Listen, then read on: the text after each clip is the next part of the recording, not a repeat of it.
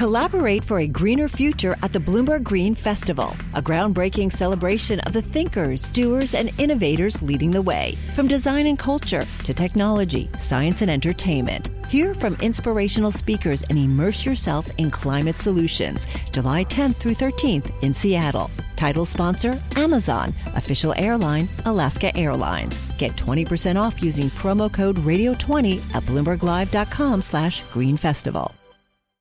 I'm here right now with Stephen Pagliuca, of course, the former co-chairman of Bain Capital and co-owner of the Boston Celtics. We've been talking a lot about the business of sports here, Steve, and probably no business has grown as much, at least not here in the U.S., as the National Basketball Association. The current television broadcast rights set to expire sometime in mid-2025. I know negotiations have already begun, at least with current partners, but there's a lot of speculation right now about how much the NBA will broaden its reach in terms of the TV rights and the TV partners it has. Well, we're very optimistic. Viewership has never been higher. It's been a fantastic season, great competitive balance, and wonderful playoffs. So things are looking up for the NBA.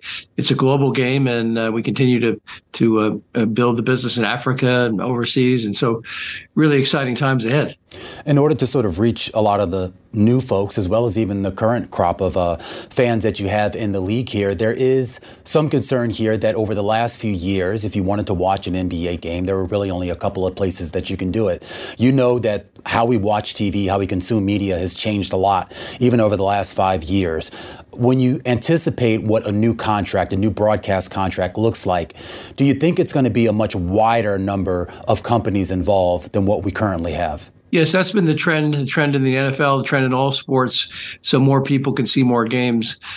Fundamentally, a lot of these valuations have been driven up by the fact that certainly basketball and soccer are global games.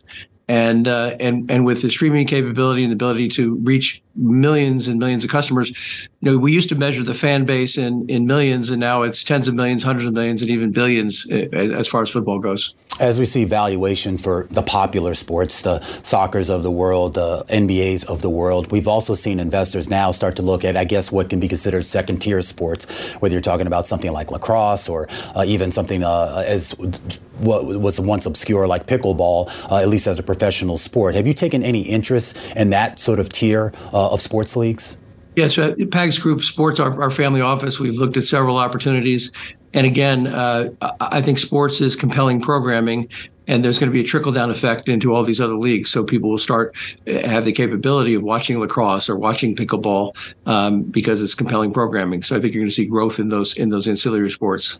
I am curious about your career in private equity. I know you've stepped away from your main role at Bain Capital earlier this year.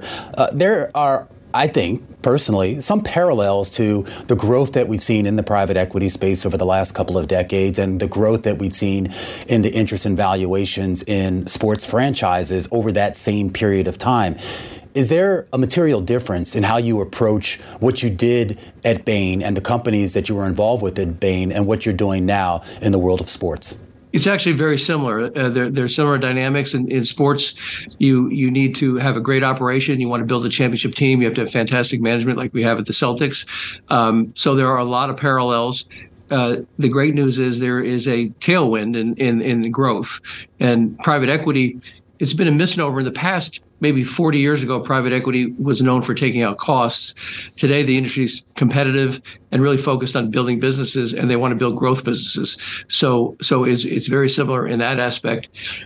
People want to buy and invest in companies that can grow, and sports is a very growing property throughout the world. All right, Steve. Well, one of the reasons why we wanted to talk to you specifically on this week is because the National Basketball Association draft was held Thursday here in New York City. There was a lot of discussion about, I guess, who would be picked first. I don't think the discussion really veered too far away from, I guess, the man that everyone thinks is going to be the future of this league. Wembanyama, I think, is what they're calling it right now. What do you make of him? And more importantly, I think what he can mean for the league and what it can mean for new viewership. Well, the league has been fortunate in that, I've been following it for 40 years now. And we had the Larry Magic, Michael Jordan age. And now there are more stars than ever in the league. So if you look down the list, there are 30, 40, what I'd call transcendent players. And Wembanyama is going to be amazing. He's one of the most skilled big men we've ever seen. He can do it all.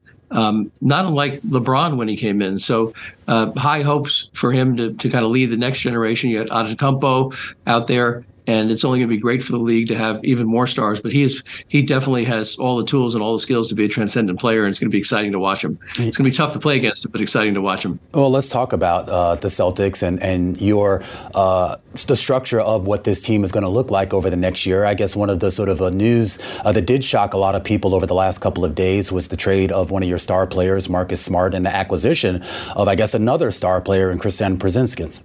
Yeah, the toughest thing in sports is, we all love Marcus Smart, but the goal in Boston is to win championships, and to do that, you have to put the best team out there that you possibly can. So our team has studied this, and we needed more strength up front. And Porzingis is a fantastic player that will really add a lot and to our club and allow us to contend for a championship. And Marcus will be forever remembered here for his leadership and heart, and that's really the toughest thing. I love the Celtics and love sports, but the toughest thing is seeing some of these fantastic players go to new opportunities. Marcus will make a huge difference down in Memphis, and we wish him well. We thank him for everything that he's done here, and hopefully our team is positioned to contend again and hopefully get a championship. We came very close the last couple of years, and hopefully we can push it over the top. All right, Steve, really appreciate you taking time for us. Stephen Pagliuca there. He is, of course, the former co-chairman of Bain Capital, co-owner of the Boston Celtics. The countdown has begun. From May 14th to 16th, 1,000 global leaders will gather in Doha for the Qatar Economic Forum powered by Bloomberg. Join heads of state, influential ministers, and leading CEOs to make new connections, gain unique insights, and uncover valuable opportunities in one of the world's most rapidly rising regions. Request your invite for this exclusive event at QatarEconomicForum.com.